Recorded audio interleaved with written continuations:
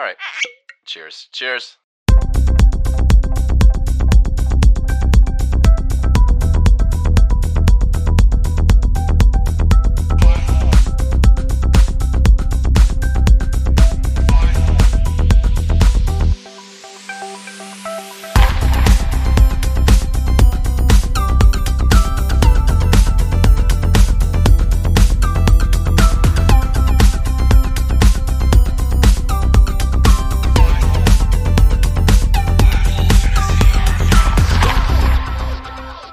Hello, everybody. Welcome back to the 5-Hole Fantasy Hockey Podcast. We're your hosts today, TJ Branson, Zach Vogel, Mike Rogerson. Hey there. Hey. How we doing, boys? I'm well. Happy New Year. Round 2.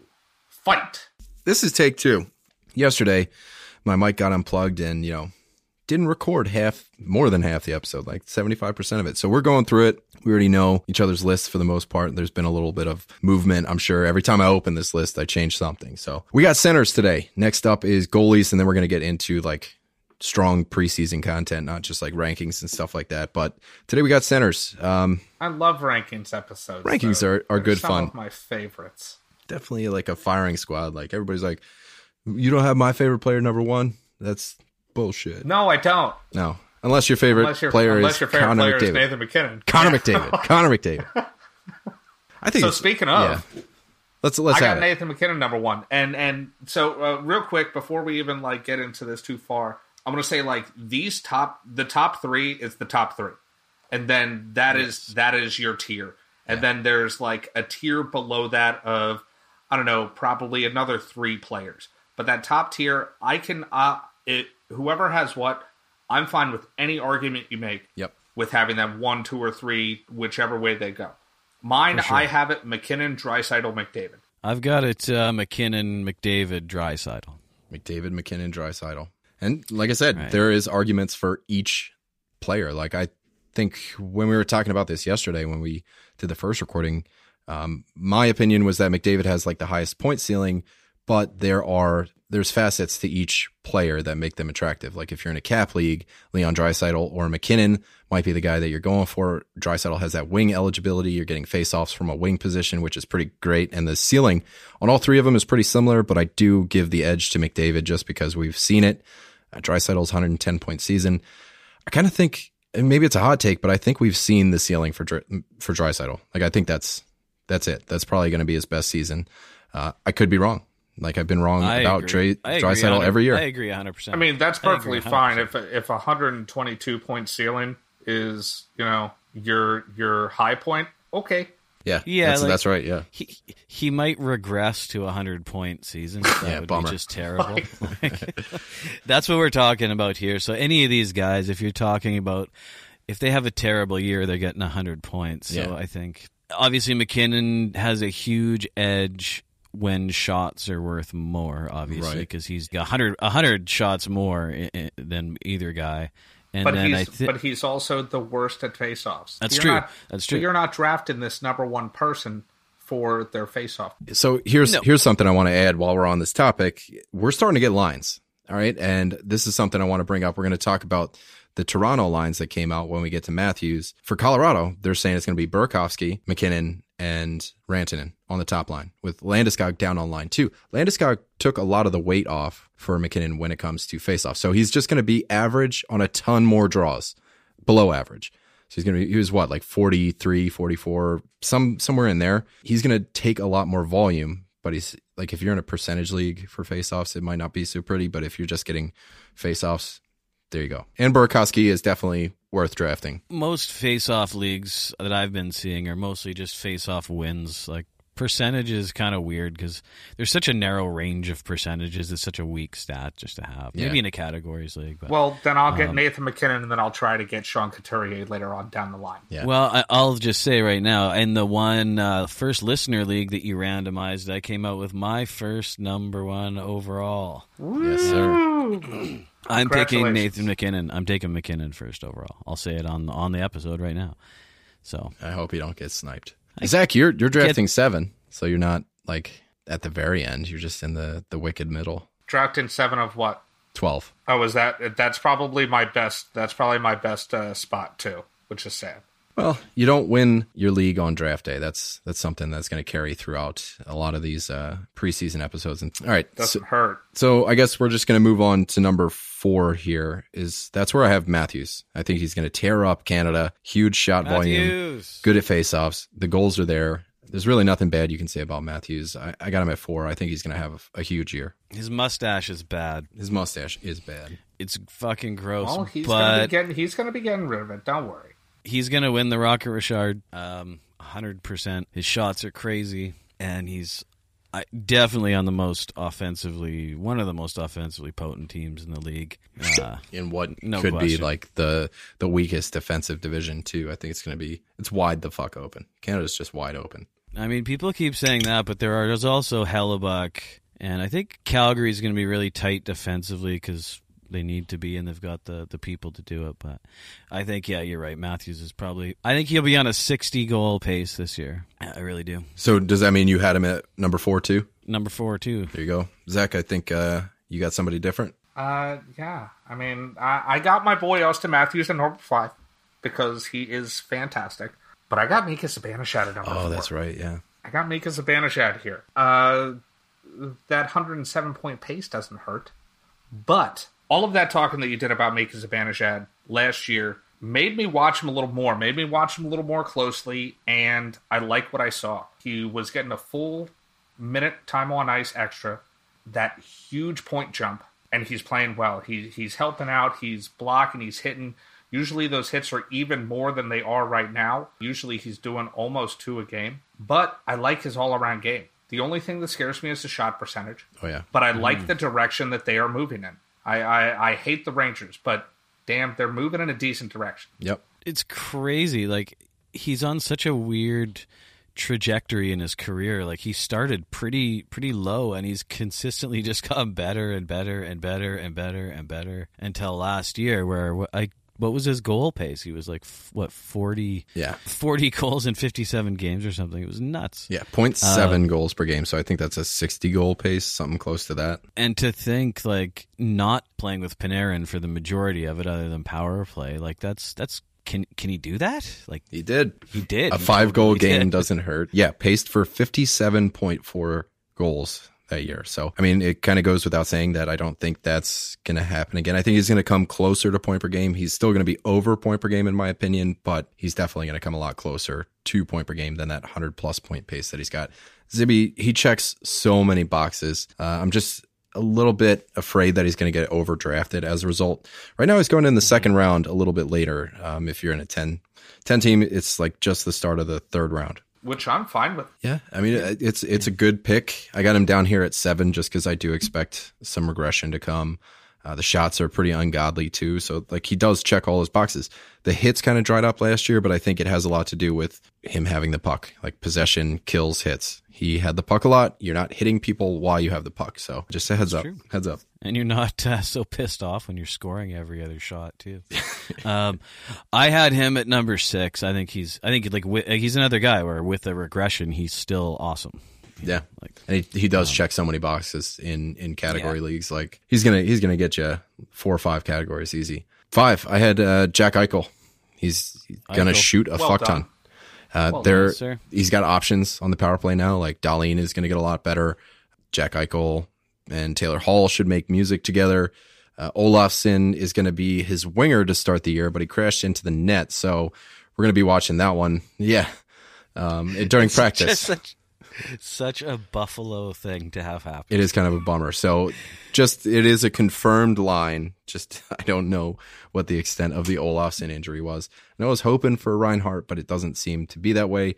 They do say, however, that the Skinner, Stahl, and Reinhart line has been looking good. So ew. I went to a Buffalo beat writer, and I responded to him. I was like, hey, like, can somebody tell me why there's so much Reinhart-Eichel hate? Like, Buffalo fans just hate Eichel and Reinhart together. And I didn't know that, but I learned really quickly because everybody, gave me a piece of their mind. So I'm sorry, Buffalo fans. I did not know. But what do you guys got at 5? I had Eichel. I had Matthews, but I did have Eichel at number 6. Yeah, his top 6 is pretty tight here. Eichel takes a ton of face-offs, which I don't think will change. Shoots butt load. Most of these guys do, though, at this point. his height. But. And honestly, actually, it's surprising to see how many blocks and hits he has. Yeah, he's not a wimp. You don't expect him to be out there doing that. I kind of wonder. I know we talked about it before, but like, they're just stacked shooter upon shooter upon shooter. Yeah, that top line. That's a lot of shots. A little bit redundant. Just three, like, Eichel, I know he can pass the puck. Yeah, those are three guys that are gonna like fighting for 250. Eichel 300 shots every year, so it's a lot of shots. That means he's going to shoot less, though? Well, that's what I was thinking yesterday when this came up. I think he might be the one guy who does turn into more of a true center playmaker type guy, since he's going to have options. Yeah. Do you know, like, do we know how long Golofson's out, or who's going to replace him? Day to day, they're not giving up too much information. Oh, so with this, the Matthews thing, what's going on in Toronto? I forgot to tell you guys. It's going to be Joe fucking Thornton with Matthews and Marner, and then Jimmy fucking Vesey with Tavares and with Willie. No, that's just such a... I don't buy it. I think Keith is just, he wants to see what he has in these new guys. Like, those are two new acquisitions. Simmons is a new acquisition too, but he's on the fourth line. Don't really expect too much out of him. I see what it is. But Thornton on line one, like, Matthews and fucking Marner are going to be at the goal line, and Joe's going to be at the fucking red line in the middle trying to get there. No. It's not going to work. I don't think it's going to work. Like, I see people on Reddit right now being like, hey, should I drop X for Joe Thornton? I'm like, just fucking chill. Just wait for a couple scrimmages. You know, no, it's not gonna last the preseason. I don't think so. No, Hyman fits so well there, and like Thornton, you know, yeah, he's no. The third line's nasty. No. It's like Mishiev, Kerfoot, and Hyman, but I just don't see any of that sticking. And Robertson he's not in the projected line so far, but they haven't had camp, so we'll see. I just don't agree. I saw that list. I don't agree with it at all. I don't see that sticking. We'll see for much more than a blog's length. All right, where are we at? Did you guys do your number 6? I think that's where you had Zibby. So I had Crosby at 6. I don't know why people are kind of putting Crosby on mute this year. He's a second-round pick this year, and he typically hits. He shoots. He contributes in a big way in like all offensive categories. The power play points are huge too. Takes a ton of faceoffs. I get that he's a risk to miss some time, but he's still fucking Sidney Crosby. He's never been below point per game in his entire career. You tack on the hits, the shots, the faceoffs. Like, there's nothing stopping anybody from taking Crosby in round 2. I think that's what you should do. He's a great second-round pick. Yeah, I had him at number 7. Exactly. Like, people are super low on him. Plus, if you know, like a lot of people do, and sort by last year's stats as they're drafting and just look at the list roll by. Because he missed a bunch of games, he's always way down. But like, there's no reason for Crosby to be. Well, if that means that Crosby falls a little bit, I'm perfectly fine with taking him where he falls at. Fucking A. Heinze had him at 77 in one of our mock drafts. It was like fantastic. Embarrassing. That was embarrassing. Yeah, I felt shameful. The only thing I'm fading him on is dynasty leagues, and that's about it. Yep. Yeah. He's kind of old. You know, that this shit happens. Bit old. Number 7 is where I had Zibby. So if you guys need to catch up, have at it. I had Crosby there, so no, I'm caught up. Well, I had Crosby at 6, and my number 7 was the Golden God, John Tavares. Ooh. John fucking Tavares. Wow. 14. I had him at 10. 14 for me. I'm lower on him. I had 10. Why so low? There's so many of these centers, and we're going to get to it. And he does just as much as all the other ones. It's just point per game. You're getting that from 10 other guys 3+ shots per game, point per game. Half a block, half a hit per game. It sounds like everybody that we're going to be talking about. Exactly. But he's also on one of the best teams in the league, one of the best offenses in the league, one of the best power plays in the league. Shall I keep going? I mean, he even had like a down year last year. I took him down a few spots because he's playing with Jimmy Vesey. So exactly, that must be it. And we both know that he is not going to be playing with Jimmy Vesey. Right? Yeah, he has a terrible social media presence, so I'm not into him. So he lost a few spots. Is that a fact? I don't know. Oh boy, he's a really boring person. Every interview I've ever seen. He's going into the third round. I think that's good value. Yeah, definitely. I have him at number 10 personally. He totally gets left out to dry. He's like, I don't know why people don't want to take John Tavares. Nah, he's awesome. Unless you're a cap league. But I have probably 7 people right around here that I'd happily hear an argument to interchange. Yeah. And he's one of them. That's what I mean. It's just you take away the name in the picture. Please take away the picture and just look at the stats. He looks like every guy that I'm about to talk about from picks, 9 to 15 that I can get later. Yeah. So, and then she drops. Right here, I had Malkin at number 8. Okay, not bad. I had Malkin at number 11. Samesies. Just another guy nice. Who's, you know what you're getting? Malkin at 11. You might only get him for 80% of the games in a season. Maybe he'll keep that pace up, but even at that, he's still a top 10 center. Yeah, dude's gonna get hurt without a doubt.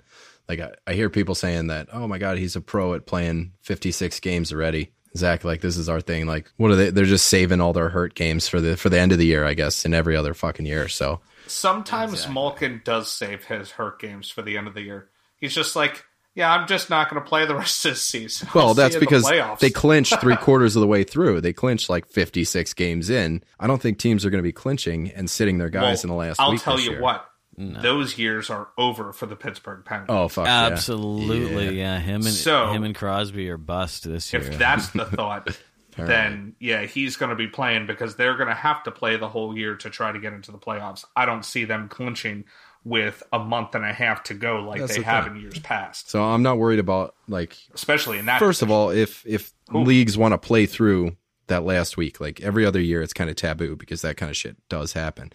Stars are sitting because they've already clinched. I don't see that shit happening this year. So if you want to play, there's so few weeks already this year that playing that last week, just could help your playoff format or whatever. Like, don't feel weird. I don't think, that should also never be a controversial thing. That being controversial is ridiculous. If you play your stars and you already clinched, then you're an idiot. You're dumb. Yeah, for sure. I don't know what to tell you. This year, there's 25 less games and no real training camp and no preseason. So they're actually playing about 40 less games. So there's going to be way less need to rest as well. There you go. Well, it's going to be a sprint, man. Yeah, he's still going to get hurt. So, people saying... Yeah, he will. he will. Shortened season, these guys, I think that's just a bad take. So, like you're saying, Malkin is tops of the league in points per game. It's just a matter of how many games he's going to play. He was 7th last year and 6th if you don't count Morgan Geekie, who was top of the league in point per game. I don't count Morgan Geekie, so he's 6th. Neither. He's 6th in points per game. But you can set your watch to Malkin getting hurt. It happens, but he's kind of like the Shea Weber or the Chris Letang of forwards. Like when they're on the ice, they're so good that at the end of the year, they're still going to be ranked high enough. And he's the type of guy, actually, him and half of Pittsburgh and a few others are the type of guys who actually do gain value when you have bench or IR slots. Like if you have some leagues where it's just a set and forget kind of league, then a guy like that can hurt you when he's out. But if you have a bench slot to slide him into for a week or two, I think that's a huge difference for him or for Crosby. Great or for Roto, I think too. Like just cumulative stats, that kind of thing. Yeah, enough on him. Where are we at? Number 8? I had Malkin at 8. Was my 8. Zachary? And I had Tavares at 8. I'm on to number 9. So I got Aho at number 8. Oh. Yeah, I think it's going to be a little bit spicy. I'm high on the guy, so I'm almost ready to gamble here at number 8 because, like I said, the rest of the guys that are in this kind of ranking outside of Malkin, who I had at number 11, same as you, Zach, they kind of offer all the same things. Whereas Aho, I kind of think he's a powder keg. I kind of think that line is going to keep getting better. It's going to trickle down to Svechnikov and things like that. Like great shot volume out of Sebastian Aho here. He hits. I did not really know that. He seems kind of like a small guy. He's 6 foot. Seems like string beat. Yeah, 180 pounds. The hits were there, but they weren't like. It's not why I'm drafting him or anything. It was below 1 a game, but it's like he's doing other things that make him interesting. The shot volume over 3. And last year he was at like just under 3. So I think that's sustainable enough. What I am worried about is the 18.4 shooting percentage that kind of popped out of nowhere. So goals are probably going to drop down. He was on pace for over 40. I still think he's going to hit point per game because you factor in the amount of assists that he might get from Svechnikov getting a year better minus his the assists goals. were pretty low. That's the thing. That's another thing too, is like you look at the rest of his years outside of his rookie year where he had 20. Well, no, even every other year he has more assists than goals. This year was not that case. So I think over point per game, easy out of Sebastian Aho, right in line with the rest of the guys I'm about to talk about for like another 5.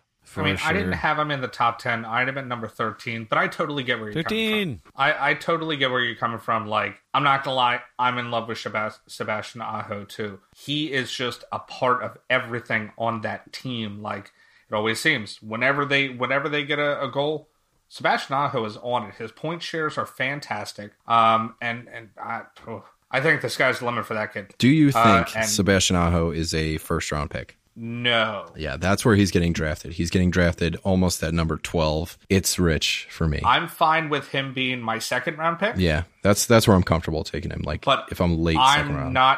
I'm not leaving a draft unless I got some like real good players on the back end that I did not expect getting.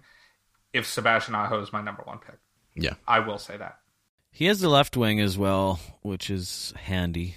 If you get a nice center in the first round, not in Yahoo anymore. He's center only. Oh no, yeah, he does still in fan tracks. Still has dropping like a rock to number 13. Yeah, but I've got him at number 13. Right after him, I got Elias Pettersson. So, another guy that's pretty much point per game, and that's about it. Like, what did we say yesterday? It was 59 faceoffs at the end of the year. Like, Horvat does that in a game. Yeah, right. Yeah, Pettersson, I had him at number 9. He's probably around, I think he might bust a point per game this year, but the one that totally surprised me, and I'm sure everybody, is his hits. He has the most hits in my top 20 outside of PLD, which is just weird. But he has no face-offs, so it's actually super, super harmful to have your top center have 0 face-offs in a face-offs league. Yep, JT Miller, bud. That's really rough.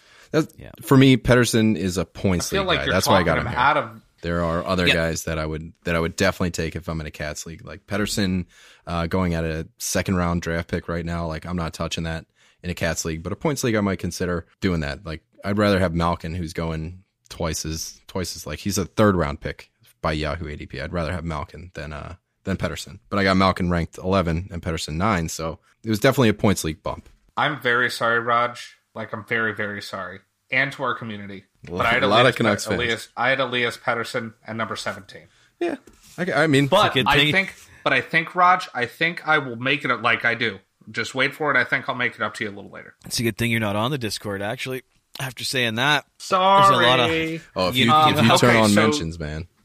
So to round out my top 10, I had Mark Scheifele at number 9.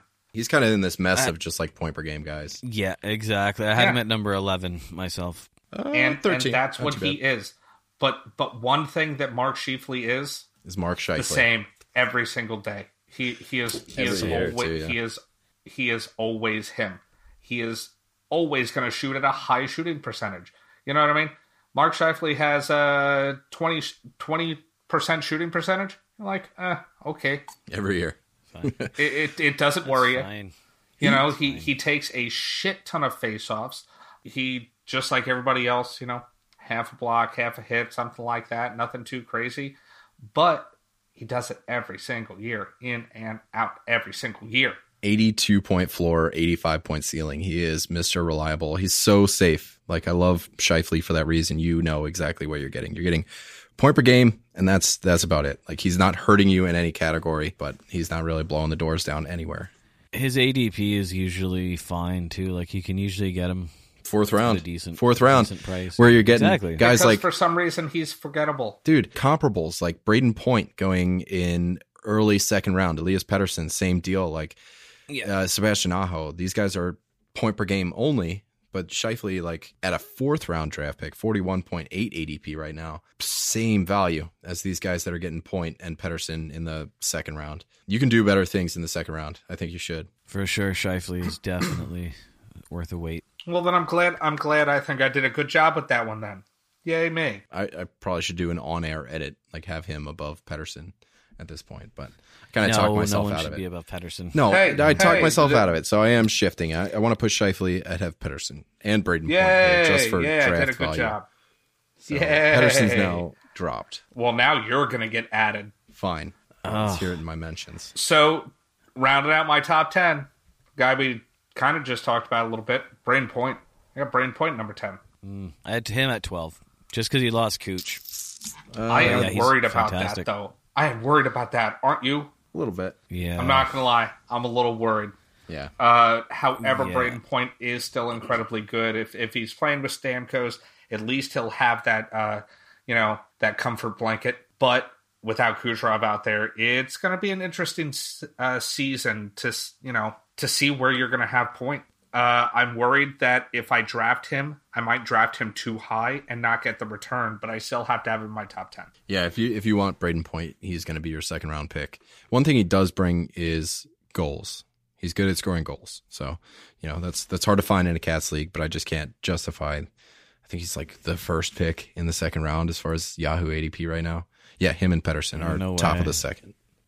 No, I'd rather have Pettersson than Point for sure.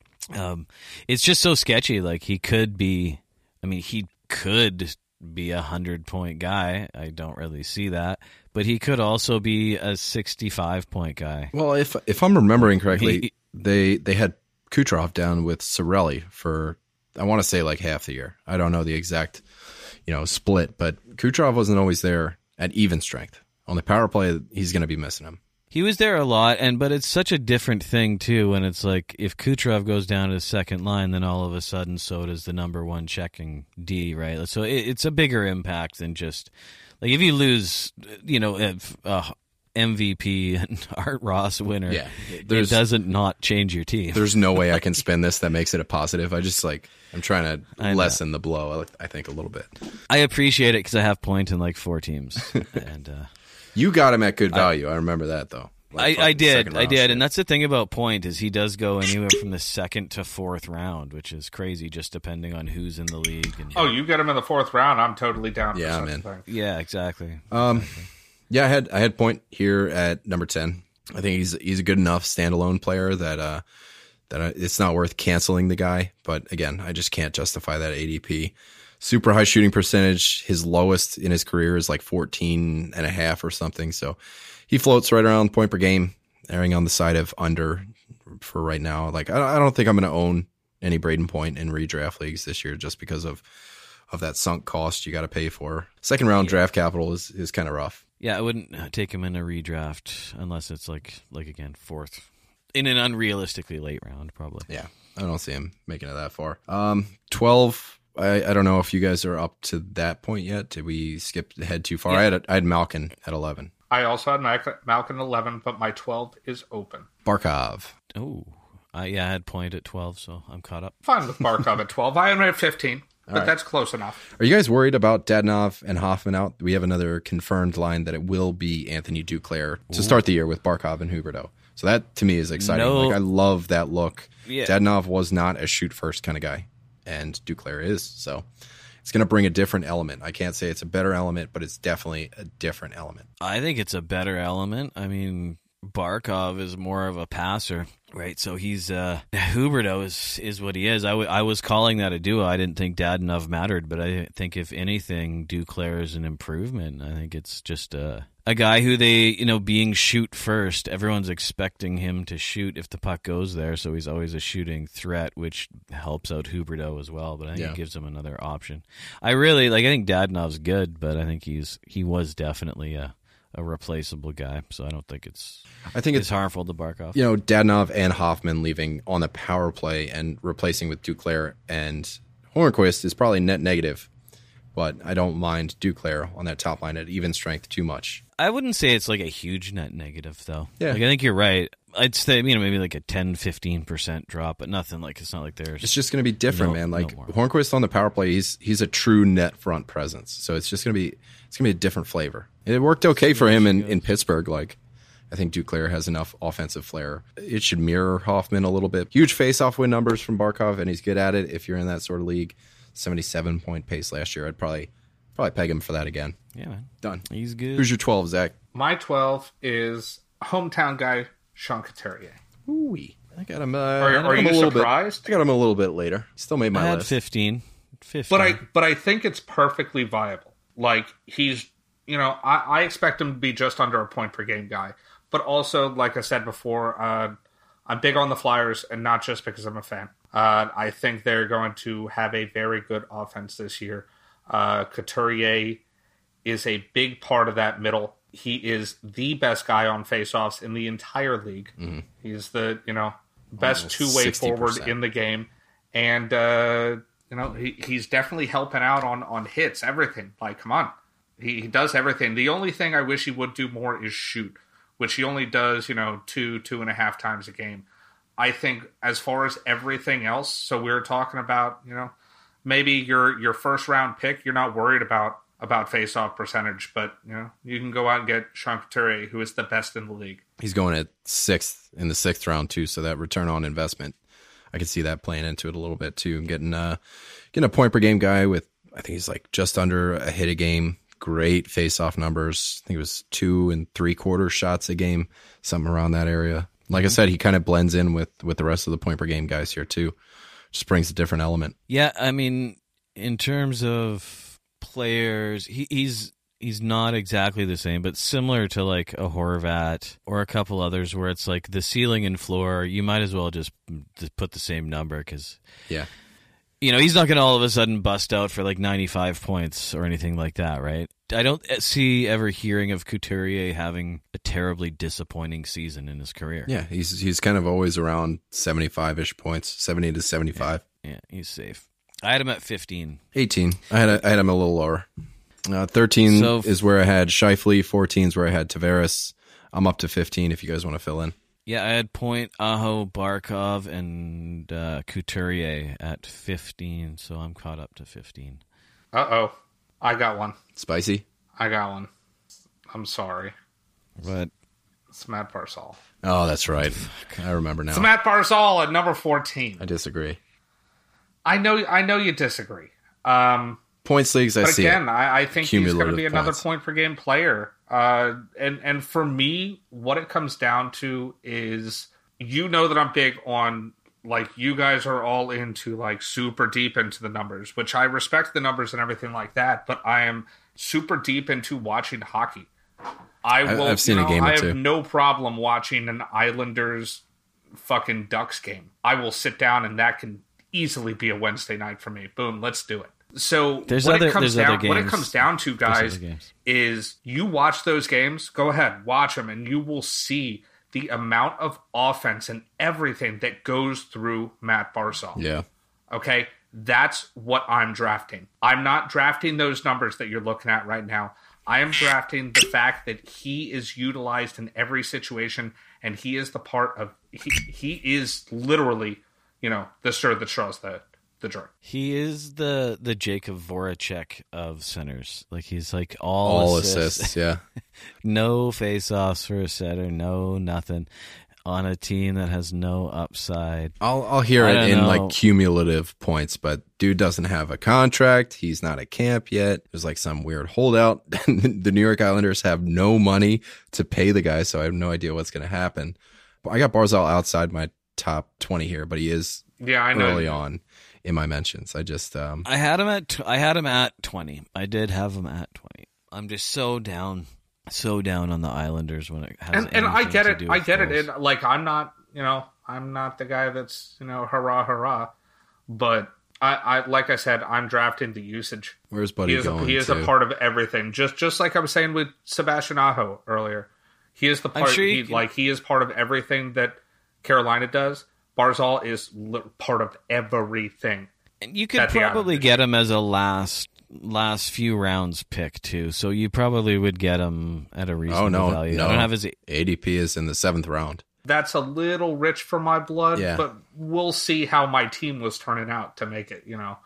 He's going around ahead of guys like Dubois, Backstrom, Marchessault, like rounds and rounds ahead of Dylan Larkin, who I have. I have Larkin here at 16. Like, I haven't talked about my 15 yet, but the return on investment plays a big part into why I have Dylan Larkin ranked here.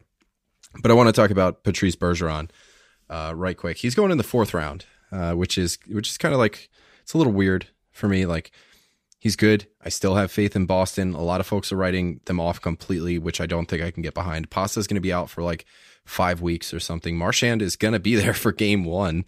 I think like that's kind of what we're hearing. And Craig Smith on the right wing, which is kind of what I think is going to wind up happening.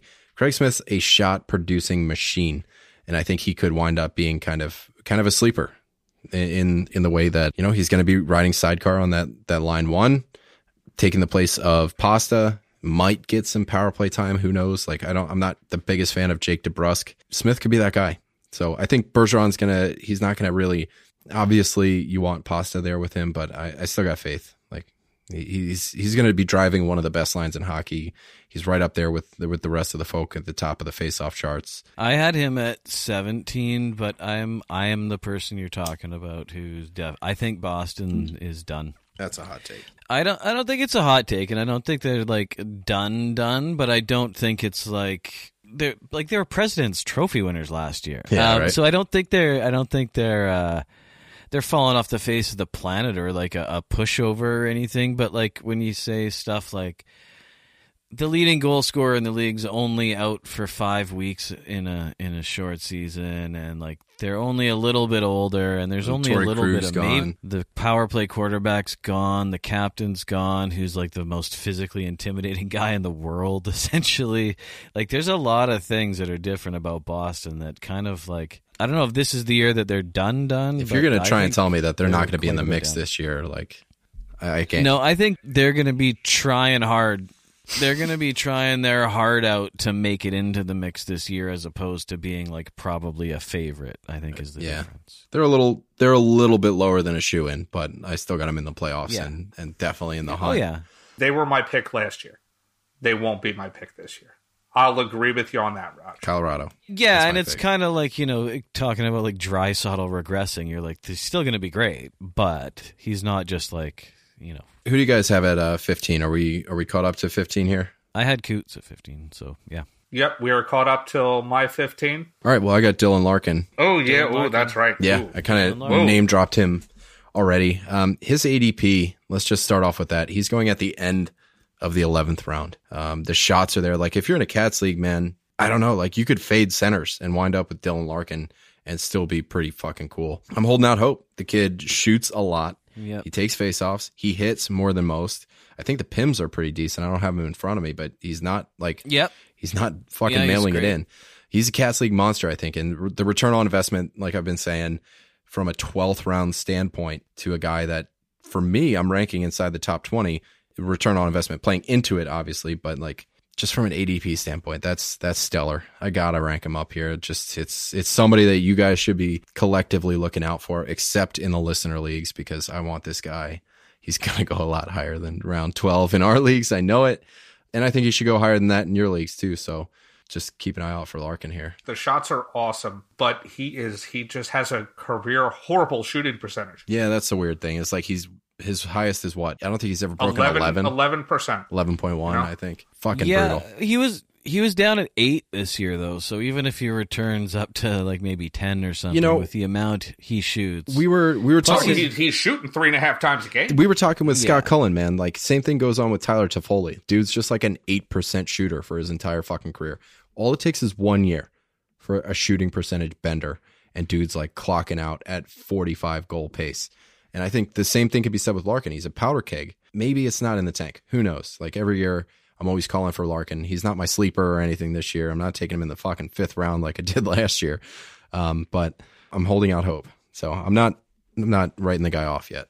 He's going to have, I think, more. Well, he didn't have Mantha, was hurt a bunch last year. Yes, and Mantha has vowed not to fight as much. So hopefully, he's not getting his lungs punctured by Jake Muzzin or all of those other apparently repeatable injuries. But but I think something like that does bring up the quality of shots a little bit, bring up his shooting percentage a little bit. When you're shooting 3 times a game, a 2% raise makes a difference of a few goals, right?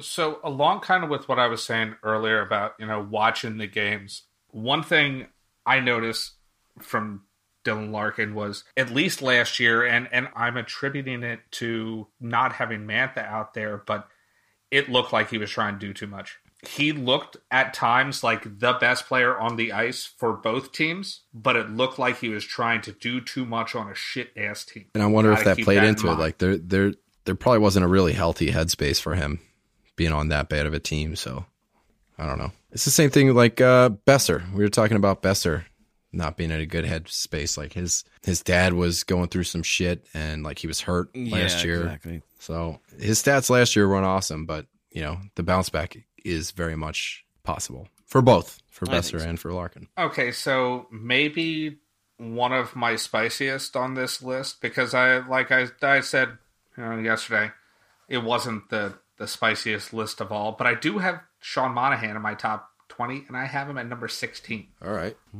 I forgot about that, yeah. That's right, you did. That's right, I did. That's right. Hey, man, Calgary, and did you know that Sean Monahan hits? Did you know sure that? Does. Did you know that Sean Monahan hits? He doesn't look like a guy that's going to hit. Him and that pretty smile he got. Looks like but he should be in a Disney Channel movie about rollerblading.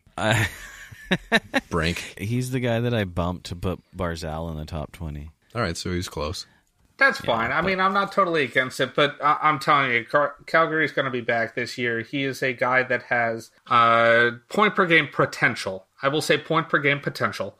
I'm not saying he is definitely going to get, point per game this year, but he has it in him, and that's for sure. And he's playing with people that, can get him there too. So Calgary had a down year last year as far as the expectations on offense and everything like that. But I think Monahan is going to have a bounce back. And the shooting percentage didn't take too much of a hit, so it didn't deter me away enough to make me not have him in the top 20. I'm just worried about that Elias Lindholm to center kind of. And there was more rumors today. Like, I guess Jeff Ward wants to know which of his centers can play wing. I have no idea what to make. I can't wait to see the first line combinations out of Calgary. It's going to be so fucking wacky. But if Monahan winds up being 2C, he's going to get bumped down a little bit. What I really want to know is I want to talk to the first person that saw Sean Monahan walk out of a bathroom with that fucking goatee and told him it'd be a good idea to go around living his life looking like that. I'm just curious. Have you ever seen the Office episode when Michael Scott grows a goatee after seeing Ryan had a goatee? Oh, yeah, because Ryan had one? Yeah, that's what it reminds me of. Have you been watching a lot of Office in the last couple of days because it's been on nonstop? It is always on nonstop. Dude, Comedy Central is like South Park at night, Office during the day. Call it a fucking day, boys. Which everybody isn't can go the home. Worst thing in the world. No, it's not. It was Seinfeld for a decade, and then The Office for a decade, and now it's going to be, I don't know, there's no more shows left. Give me Always Sunny. I'll put Always Sunny on repeat. Yeah, it's got some episodes. Brooklyn Nine-Nine, I think, is pretty commercially acceptable. I don't like his goatee. Also, I think he's going to be 2C this year, so I'm a little worried. I need to know more about Calgary before I go invest anything in them. What number are we on now? 17? 16 was my Dylan Larkin, and yours as well. My number 17 was Bergeron. So I don't know what you guys got at 17. Who you got? I got one more interesting one, and it's the thing that I'm hoping is going to save my ass and save my soul for our listeners and especially for you, Raj. Bo Horvat. I got Bo Horvat on. Yeah. Bo Horvat because Bo Horvat is good. I have him at number 18. He's one of the more underrated centers out there. He is the most underrated man in hockey. And now that there's no more toes in the league, he's probably the number one face-off guy for pure bulk. I mean, he takes every face-off in Vancouver that matters. Doesn't matter what line's on the ice, if the face-off even remotely matters, they send Bo 1,500 last year. He is almost 1,500. Yeah. He has 1,483. Yeah, it's crazy.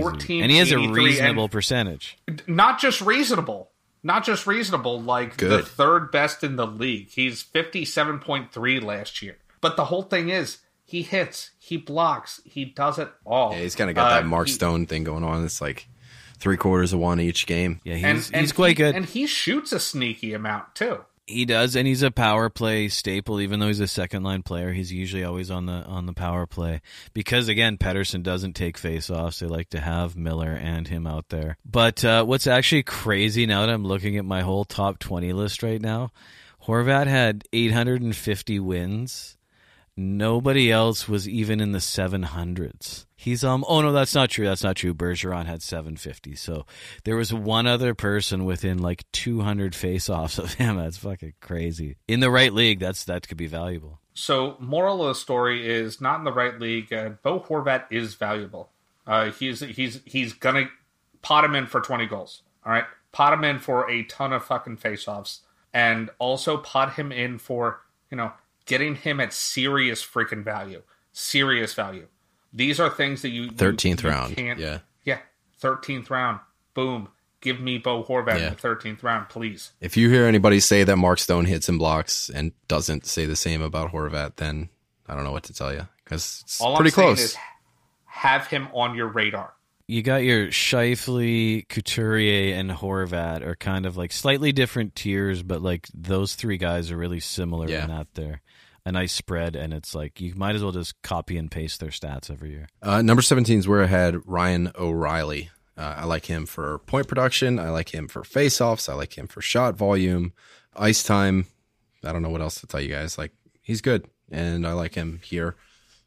But what I don't like is I think he's getting drafted in like the 6th round or some shit. Yeah, 5.9. So he snuck into the 5th round. Don't like that. So he's definitely taken a hit in my ranks as far as ADP goes. Yeah, not bad. I think he's more valuable in real life. Like he can captain a Stanley Cup winning team, but he doesn't have that kind of value. He's been flirting with point per game since he's been in St. Louis, which I think is great. I love his shot volume. Where was he at? He was like 3.5 or right around 3. So that's always pretty decent. He's good. He just has a surprise for being such a great two-way player. He has a surprisingly low amount of peripherals. Like he doesn't. That's the thing. That's the thing. Yeah. For such a gritty guy, he has like under 20 hits. I think. Dude, he is constantly in the running for the Lady Bing. Like I'm looking back every year, almost he's in there for the Bing. So he's a polite guy. Him and Scheifele, real polite guys. Surprisingly polite. Yeah, I heard Scheifele does not swear. Or doesn't like to swear. He's like, "What the frig, ref?" It's kind of awesome. I'm friggin' telling. Good for him. Hey, good for him. Yeah, I can't fucking do it. There's no need for that kind of stuff. If you're gonna be one thing, be consistent. Does anybody have anything left, Rod? Oh yeah, I got a couple couple. I have one that hasn't been mentioned. I had Bergeron at 17. I had Horvat at 19. I had Barzal at 20. But at 18, I had the PLD. There you go. Oh, there you go. My first honorable mention. I think it's a hopeful one. I don't think it's super risky, but I expect him to be like a 24, 25-year-old the way he gets talked about. Everyone's like kind of talks about like he's a bit of a disappointment and he's been around forever and he's not quite coming through. But then you look at his age, this dude's fucking young, man. Yeah. Like I think he's his 4th year? So that Dobber 4th year breakout's coming, right? But he started really young, and he started with a huge amount of attention all over him really young. And even though he's in the Torts land, which means he probably doesn't have a humongous ceiling, I think he's bound for somewhat of a breakout, like a Torts level breakout. Boo, yeah. Tortorella. Boo, Tortorella. Boo. Actually, I was exchanging words with our buddy over at Apples and Geno's about PLD. I got him kind of like in the 60-point range as far as like my projections and things, 60 and 65, somewhere in the middle of there. We were talking about how PLD is now openly asking for a trade. Like he wants a change of scenery, and they keep putting change of scenery in quotes. Apparently it's a direct quote. Like he wants out, and I don't blame him. I've seen gifs of him fighting with Tortorella. I hear whispers of PLD wanting to be able to express himself offensively, and that's just not the place to do it.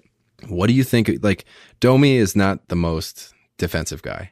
What do you guys think about PLD just fucking doing it? Do you guys think he's just going to fucking do it himself? Like, if he wants a trade, what better way than to pretty much invite other GMs to come knock on the door, by having a fucking breakout season? And what's Tortorella going to do if you're scoring at a point per game pace? What's he going to do? Is he going to fucking bury you in favor of like Mikko Koivu or Max Domi? I don't think so. I could totally see John Tortorella doing something stupid. Yeah, I'm not going to pretend to know what Torts is going to do. I got a hot take. I have the hottest of hot takes. I've had a couple of Stellas. Let's hear it. And PLD to Boston. Stop it. Yep. Boston? Oh, God. Boston. Now I can see it. Oh, fuck. It makes sense in my head now. Why did you do that? Bergeron's broken. He's a great two-way player. Broken. Tortorella. Could you imagine how much Tortorella would love to have Patrice Bergeron? Like, he is the most Tortorella-y kind of center ever. I hate it. Dump some salary. Then they have him and Krejci, who are super ass old in Boston. Dude, PLD. I don't know what it is about Boston. Hey, wait. Don't take a shit on David Krejci. You leave Krejci out of this. I like it.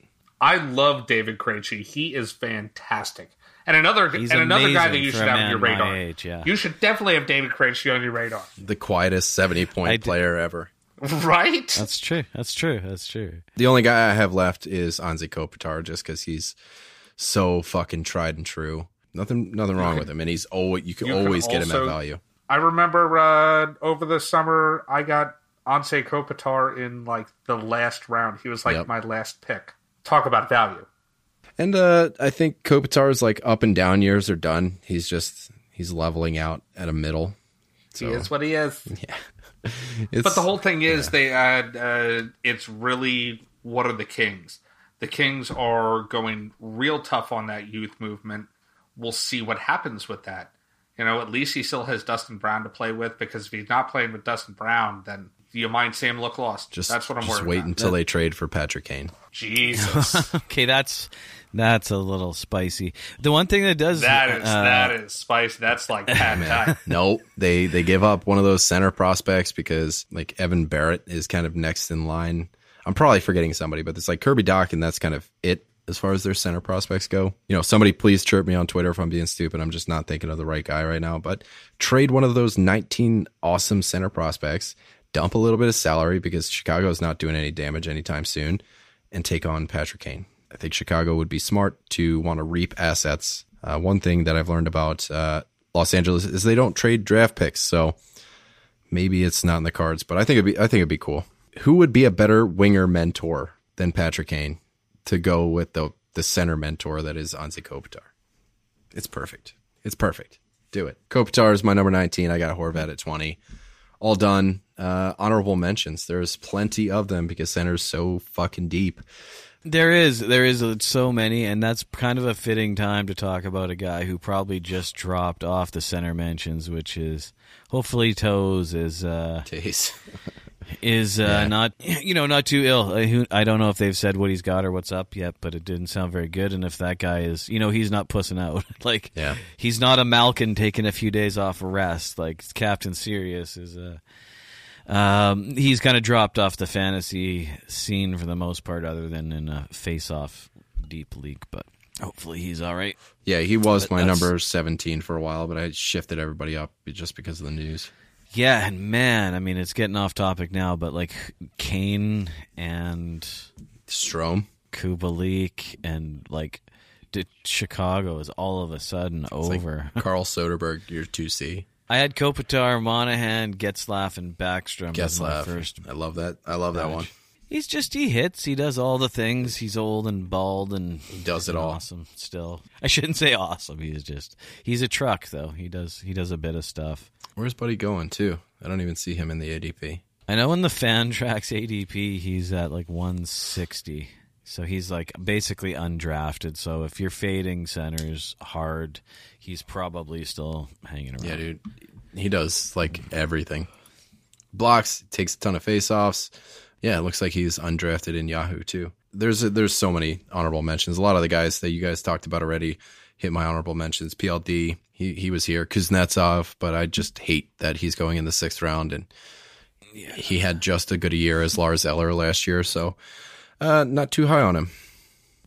As far as my extensive 17-person honorable mention went, I'll keep it a little tight. I don't want people to forget about Joe Pavelski. He if somebody would have had him in their top 20, I would have listened to it. Nicholas Backstrom, PLD, I did have as my number 1 honorable mention. But then guys like Philip Dano, Nick Suzuki. Yeah, Philip Dano, Nick Suzuki. Dude, come on. These guys, deep cuts that are definitely worth value. They are good, but I'm with you on Pavelski. I'm kind of banking on him being 1C. I hope so. But like, as Raj said, what's the point of being 1C if Sagan's not there? Who are you playing with as 1C? It's just a matter of minutes. Like, he's going to get him. So could happen. It could be Rope Hintz. Who knows? But all right, that's it for our center episode. I hope you guys were digging it. If you do, I keep forgetting to ask, but if you got a minute, go ahead and leave a review, a rating on the podcast. It's a good way to get us out there to more people. Feel free to chirp us on Twitter at FHF Hockey. Hit us up in the Discord. The link is somewhere. I think it's pinned to our profile on Twitter. There's one other thing. Oh, yeah. So it's officially last call for listener leagues. If you guys want to be in a listener league with us, hit us up on the Monday. Anytime after that, we're going to be closed for registration. So hit us up. Yeah, we'll see you guys next time for goalies. And we love you. Love you.